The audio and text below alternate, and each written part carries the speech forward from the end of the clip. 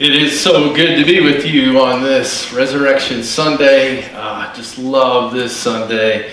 This Sunday and next Sunday, probably my two favorite Sundays out of the entire year. So looking forward to next Sunday as well. But it's because of this Sunday that we can have next Sunday, just so you know. In our sermon series this Easter season, we've been beholding Jesus and the events surrounding his death, his arrest, his death, and then his resurrection. 2 Corinthians 3:18 tells us that as we behold Jesus, as we consider what he has done, we actually become a little bit more like him in the process each time we behold him in his glory. And so let's become a little bit more like Jesus this morning as we behold Jesus and his interaction with Peter, who obviously we just saw a video of. So let me read to you John 21, verses 15 to 23 here. So when they had eaten breakfast, this is Jesus and his disciples, Jesus said to Simon Peter, "Simon, son of Jonah, do you love me more than these?" He said to him, "Yes, Lord, you know that I love you." He said to him, "Feed my lambs." He said to him again a second time, "Simon, son of Jonah, do you love me?" He said to him, "Yes, Lord, you know that I love you." He said to him, "Tend my sheep." He said to him a third time, "Simon, son of Jonah, do you love me?" Peter was grieved because he said to him the third time, "Do you love me?" And he said to Jesus, "Lord, you know all things. You know that I love you." Jesus said to him, "Feed my sheep. Most assuredly, I say to you, when you were younger, you girded yourself and walked where you wished. But when you are old, you will stretch out your hands, and another will gird you and carry you where you do not wish." This he spoke, signifying by what death Peter would glorify God. And when he had spoken this, he said to him, "Follow me." Then Peter, turning around, saw the disciple whom Jesus loved following, who also had leaned on his breast at the supper and said, "Lord, who is the one who betrays you?" Peter, seeing him, said to Jesus, "But Lord, what about this man?" Jesus said to him, "If I will that he remain till I come, what is that to you? You follow me." Then this saying went out among the brethren that this disciple would not die. Yet Jesus did not say to him that he would not die, but "If I will that he remain till I come, what is that to you?" All right, so here's what we need to see this morning is you're going to see Peter, his shame and his regret over his sin just become intercepted by Jesus, and Jesus is going to come in and he's going to remove that shame. But before we behold Jesus doing that, we really do need to explore how deep was Peter's shame and what led to the shame that he was experiencing. All right, the dictionary, because it did run really, really deep. The dictionary defines shame as a painful feeling of humiliation or distress caused by the consciousness of wrong or foolish behavior. All right, so let's think about Peter. The first thing I want to tell you is that Peter, he promised that he would never abandon Jesus. On the night of Jesus' arrest, Jesus predicted, "Hey, all of you disciples, you are going to desert me, you're going to abandon me." And Peter's response was this in Mark 14:29. He said to Jesus, "Even if all are made to stumble, yet I will not be." Then Jesus responded to Peter with these words in Mark 14:30, "Assuredly I say to you that today, even this night, before the rooster crows twice, you will deny me 3 times. And then Peter, he comes back, he fires back at Jesus, and he says, and it says that he spoke more vehemently, "If I have to die with you, I will not deny you." Vehemently is not a word we typically use. I've never used it. But what it means is that somebody is saying something in a very forceful, passionate, intense manner with the deepest feeling imaginable. And so Peter, he is vowing his undying allegiance and commitment to Jesus. Like, even if these other disciples fail you, I will not. Okay? Peter, he is using all the words that language had to offer to express his all-out commitment to Jesus. Now, they head to the garden. Jesus heads to the garden with his disciples, and this is where everything starts to fall apart for Peter. The next 24 hours is going to be the most horrible 24 hours of Peter's life. Have you ever had one of those days? Peter had one. Let's look at how he failed Jesus and did not follow through on his commitment to him. Failure number one. They go to the garden. Jesus, he's with his 12 disciples, but he asks Peter, James, and John to go with him a little bit further into the garden, because Peter, James, and John were his closest brothers, right? And he asked them, will you stay watch with me and will you pray with me? Jesus was in such a difficult place that Matthew 26:38 says that Jesus was exceedingly sorrowful, even to death. So Jesus, he's in the garden and he's contemplating the horrors of the cross that he is about to bear. And in his time of greatest need, where he needs his brothers more than ever to be with him, to be watching, to be praying with them, he goes back to them because he separated himself just a little bit further so he could be alone with God the Father. He goes back to Peter, James, and John. Guess what they're doing? They're sleeping. And Jesus rebukes them, and he goes back, and he goes back to pray alone, just a little bit, separated from Peter, James, and John. He comes back to them a second time. They're sleeping again. And this happens a third time. You'll notice the theme of 3 times in Peter's story. So that's Peter's first failure. Second failure. Soldiers then come to arrest Jesus in the garden. And for a moment, Peter seems very courageous and brave because he takes his sword and chops off the ear of a soldier. But this was a failure because it demonstrated that Peter failed to understand the mission of Jesus. Even though Jesus had repeatedly told Peter and the disciples, look, my mission is one of suffering. I'm coming here to die as a ransom for the sins of the world. That's my path. And even though Jesus repeatedly told Peter this and the rest of the disciples, obviously Peter failed to understand Jesus' mission. Failure number 3. So once Jesus healed the soldier's ear and then was arrested, all the disciples left Jesus. They all fled, including Peter. Now, Peter, he leaves Jesus, but he doesn't leave him he doesn't go too far. Because Jesus is taken to the high priest's home, and there he's put on trial. And out in the courtyard, Peter is there. And he could see Jesus inside the high priest's home from the courtyard. But in the courtyard, Peter had 3 opportunities to stick up for Jesus, and he failed every single one of them. Peter denied even knowing Jesus and cursed Jesus in the process. This is what we see. A servant girl notices Peter, and there's a crowd out in the courtyard. And the servant girl tells the crowd and tells Peter, oh, that's one of Jesus's guys, basically. This fellow in Matthew 26:71 also was with Jesus of Nazareth. And so what does Peter do? He responds in Matthew 26:72. He denied it with an oath. With an oath. I do not know the man. With an oath is I promise you, I don't know that guy. He's not even acknowledging Jesus' existence. I don't even know who that man is.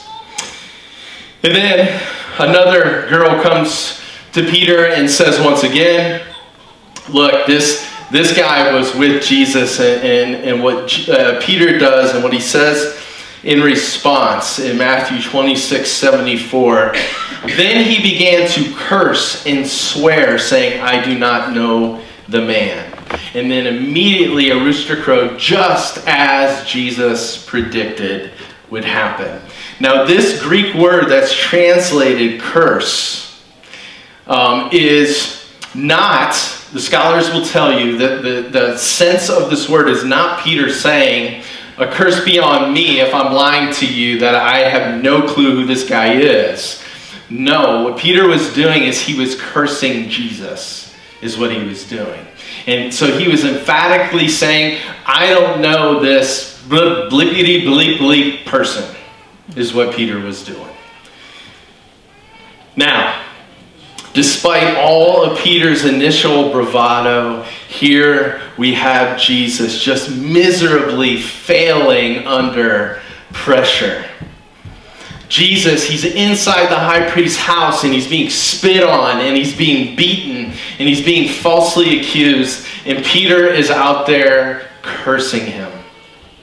Now, the scripture tells us that when Peter realized what he had done, that in Luke 22:62, he went out and wept bitterly. Can you imagine the depth of Peter's shame? The man who had done everything for him for the last 3 years, the man that he had traveled with 24/7, the man in whom there was no sin, who healed the diseased, raised the dead, right? He healed the outcast and brought them in. He is disowning Peter, his best friend. Peter was a part of Jesus' inner circle and he's abandoning him. Wept right here means to sob, and to sob violently. Peter was sobbing violently over his shameful abandonment of Jesus. It was the worst 24 hours of Peter's life. He had failed 4 different times in 4 different ways to live up to what he absolutely promised, he said he would do to his best friend. You can imagine it was probably really hard at this point for Peter to live with himself. The depth of his sorrow and shame. How about you, I ask? Have you done something in your life that you are completely ashamed of? Have you had an affair? Have you had an abortion? Have you done whatever? And looking back on it, it's the thing that you try to hide because you're absolutely humiliated and ashamed by it. Maybe you struggle with pornography. Maybe you struggle with alcohol. It can be so many things. These things we do wrong, and the shame, it shackles us. And it's so embarrassing to us. We try to ignore it. We try to pretend it doesn't exist. We try not to face it. We try to forget it. We try to move forward, and yet it is still there. And when we actually slow down enough to stop, it resurfaces. And that's why we don't slow down. We keep ourselves really busy, really entertained, so that we don't have to deal with the shame of our past and how we've done other people wrong, how we've hurt people. And so, if you can think of something, you're in good company. If you can't think of something that you're extremely shameful of regarding your past, wrongs that you've committed, chances are at some point you're going to be. Because even if you're a Christian, we are still capable of tremendous sin. And the moment we think we're not, we're never more susceptible than we are while we're thinking that. And so, let's consider, how did Jesus deal with Peter and his shame? Let's behold Jesus here. All right, so first thing I want you to see is that Jesus, just like he did Peter, he is going to pursue you in your shame. He's going to pursue you. In the days between Jesus' death and his resurrection, which would have been, tremendously horrible for Peter, as he was shackled by his shame, everything changed when Sunday came around, Resurrection Sunday. Because we read in Mark 16, 5 through 7, when women went to the tomb early that Sunday morning, this is what they saw: a young man clothed in a long white robe sitting on the right side, and they were alarmed. But he said to them, "Do not be alarmed. You seek Jesus of Nazareth, who was crucified. He is risen. He is not here. See the place where they laid him. But go tell his disciples and Peter that he is going before you into Galilee. There you will see him as he said to you." And Peter, what is the signal? This signals that Jesus, he is on a mission, and one of the reasons he conquered death was to seek Peter, to pursue Peter in his shame. And so he could have just said, this young man, go tell the disciples. Didn't have to add the "and Peter" onto it, but that's there because the scripture wants us to know that Jesus pursues the shameful. If you are shackled by shame, you need to know that your shame does not repel Jesus from you. It actually draws Jesus to you. He's coming for you. Second thing you need to notice as we behold Jesus and his interaction with Peter, Jesus enters into Peter's shame with him, and he will do the same for you. If you consider the text I read to you today, what is Jesus doing? Well, many people have noted that Jesus is totally recreating the scene of Peter in his failure and his 3 denials of Jesus. It happened by a fire. Jesus, he makes a fire. Peter denied Jesus 3 times, and so Jesus asked Peter 3 times, "Do you love me?" Jesus is totally recreating the worst moment of Peter's life. Now this, on the surface, seems terrible. Why would Jesus do this? Why would Jesus recreate the most horrible moment in Peter's life and even use Peter's sense of smell, as he would have smelled that fire, to bring him right back in that place where his failure was front and center with the light shining on it? Is Jesus sticking the knife into Peter and twisting it, heaping shame upon shame? And the answer is no. Jesus, he was recreating the scene so that he could enter into that shame with Peter. And so, and this leads us to the third thing that Jesus did, that we need to behold. He was about to heal Peter's shame by applying his great, amazing grace and love to Peter. Here's the thing, we typically handle shame in one of 3 ways, or a mixture of all 3, or 2 of them. So, we often hide shame. We often hide in our shame. Probably our greatest fear is to be fully known and totally rejected. We fear that.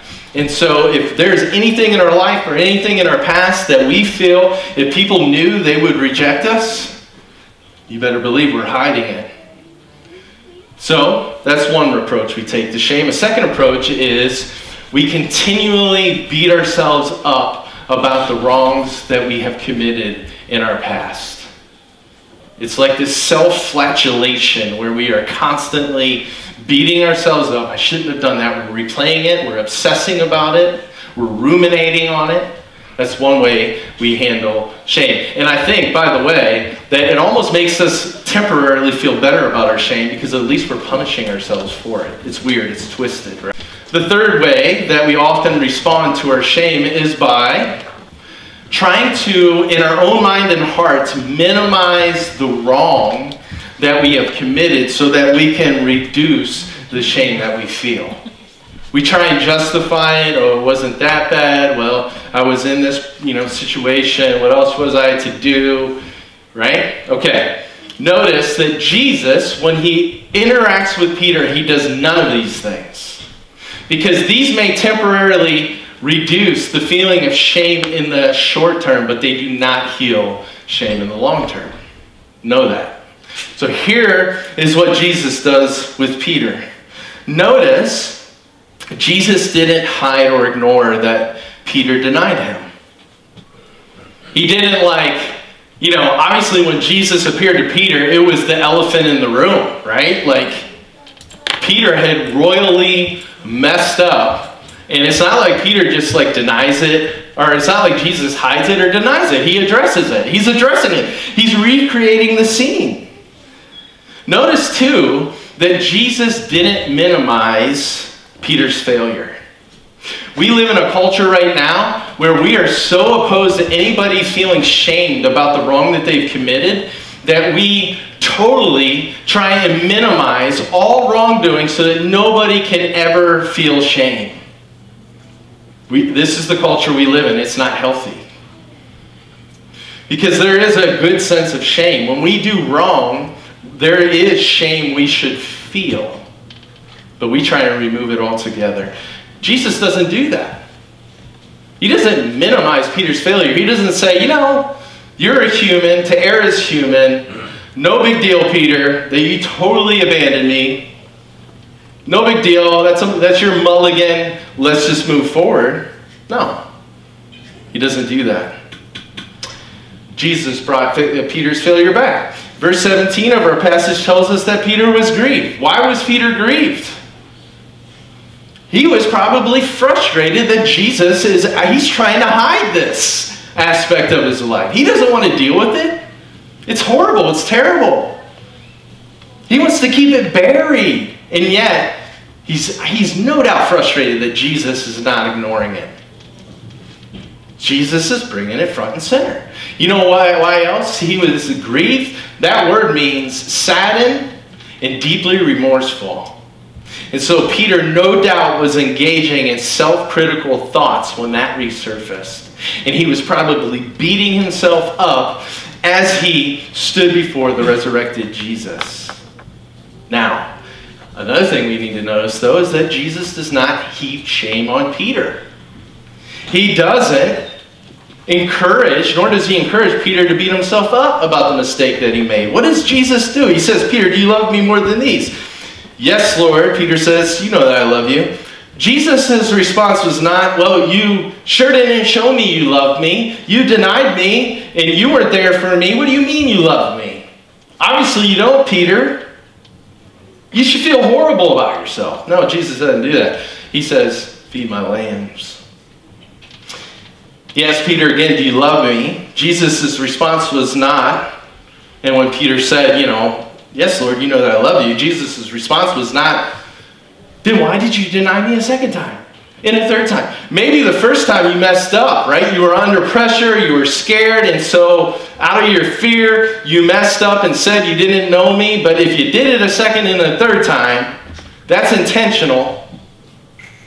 Why'd you do it? You coward? No, Jesus said, tend my sheep. And he asked Peter a third time, do you love me? And of course, Lord, you know all things. You know that I love you. And then Jesus said, feed my sheep. What was Jesus doing? Here's what he was doing. Jesus recalled the full weight of Peter's shame so that he could dismantle it with the full weight of his grace and love. That's what Peter was doing, or Jesus was doing to Peter. Jesus was reconciling the relationship. He was giving Peter the opportunity to 3 times affirm his love for Jesus. And when Jesus says, feed my lambs, tend my sheep, what is he doing? If you read between the lines, Jesus is saying to Peter, I love you. You are forgiven. I believe in you. Let's move forward. I'm not going to stay in the past. I am going to make you new. I am making you new. You see, what Jesus was doing in that very moment with Peter, and it's the 4th thing we behold here, is that Jesus was healing Peter's shame by giving him a new identity. And he wants to heal your shame by giving you a new identity too. Well, what do you mean by that? Well, tend, keep. This is pastor talk. What Jesus is doing, he's like, Peter the failure, Peter the coward, is no longer that. Peter is now the leader, the brave, the bold, the courageous. And he is going to lead my church, the very movement that will radically transform the world. And 2,000 years later, there's going to be a group of people in Massillon, Ohio, coming to celebrate Jesus' resurrection because Peter is now the leader of this new Jesus movement. And 2,000 years later, 1 on 3 people on planet Earth will claim to know and follow Jesus. What? Peter the failure? Oh no. He is now Peter the leader, Peter the bold, Peter the brave. A new identity Jesus was giving to Peter. And we do know that he was changed. Peter was deeply changed at the heart level. And here is why. You may be thinking, well, man, it sounds like Jesus just turned a blind eye to Peter's sin. He just loves him, gives him grace. Like, isn't that what wicked kings do? I mean, wicked leaders, they see people totally failing and doing wrong and they turn a blind eye to it. Is that what Jesus is doing here? And the answer is no. Because Jesus, what did he do just a few days before? He died the worst death imaginable. Why? Because on that cross, all of Peter's repeated failure was placed on him. All of Peter's shame was placed on him. And Jesus, he absorbed all the penalty for all of that wrongdoing so that God could still be just and punish sin and evil, yet extend grace and mercy to Peter. This is the amazing gospel message right here. This is the good news. And so, while forgiveness and mercy and grace was free to Peter, oh, how costly it was to Jesus. And yet, God remains just because he punished sin. And yet, Peter was forgiven and he was extended mercy and love. Grace and justice, mercy and justice meet in Jesus' death. It's remarkable. You couldn't think this stuff up. And we know that when Peter realized, this is what so radically changed Peter. The moment he could understand that he was more sinful and flawed than he ever dared believe, but as the sacrifice of Jesus and Jesus' resurrection for him proved, he was more accepted and loved by Jesus than he ever dared hope. That was the power that radically changed him from the inside out. You see, if Jesus would have ignored Peter's sin, if Jesus would have said, oh, it's no big deal, Peter would have not been radically changed from the inside out. You will not be radically changed from the inside out if you do not understand the depth of your sin. Man, you are more wicked and flawed than you ever dared believe.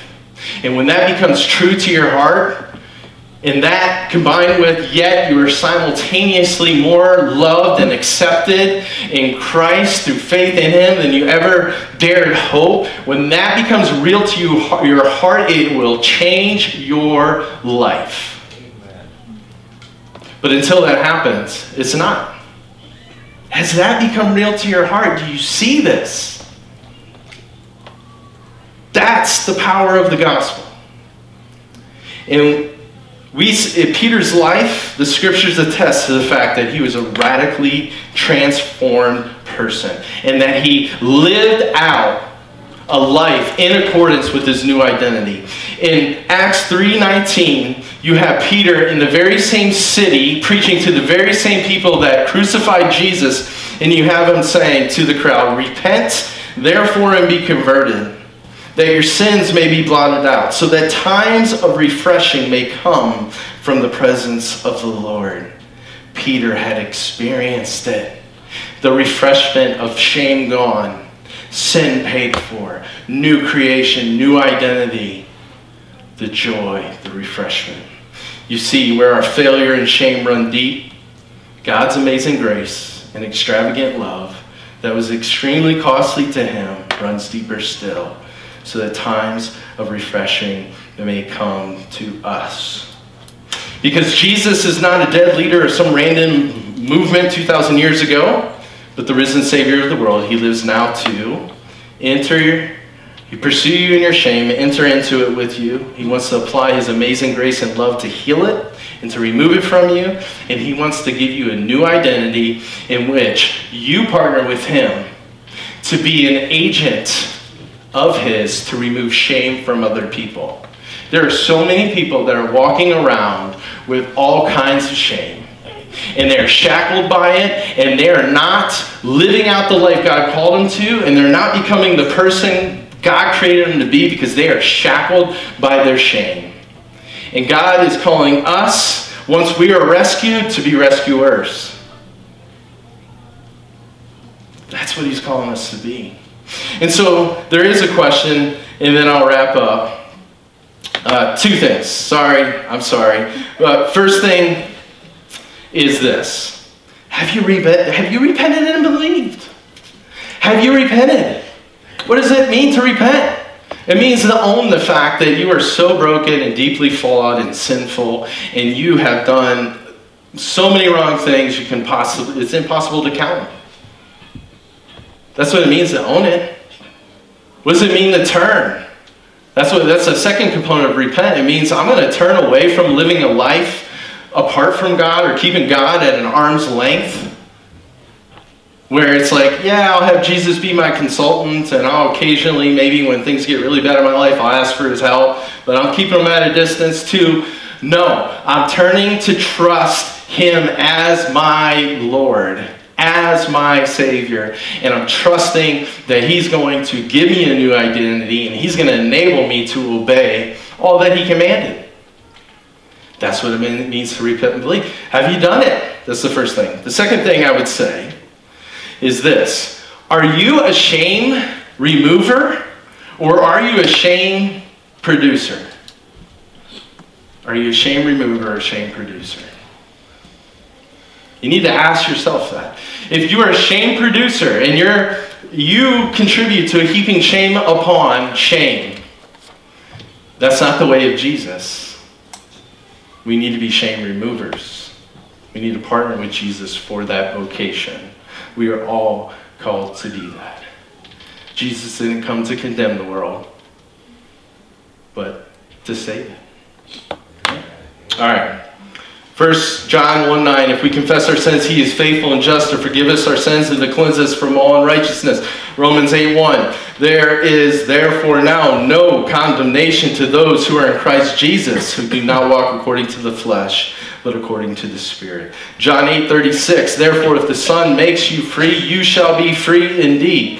Philippians 3:13 and 14. Forgetting the past and looking forward to what lies ahead, I press on to reach the end of the race and receive the heavenly prize for which God, through Christ Jesus, is calling us. Let's pray. Lord, we thank you that you are so good to us, that you are such a God of justice and do not turn a blind eye to evil. And yet you are such a God of grace and mercy and love that you went to the cross to pay the penalty we owed for our wrongdoing. So that shame, you could bear our shame, absorb it all, kill it and bury it in the grave. And that you rose from the dead to give us a new life, a new identity, in which we actually become all that you created us to be. And that we get to partner with you to see shame removed from people. We praise you for being that kind of God. Lord, I pray that if there are people here today, that the truth that they are more sinful than they realized, and yet more accepted and loved by you in Christ. May that become real to their heart. And may that change the course of their life forever, even into eternity. We love you, Jesus. It's in your name we pray. Amen.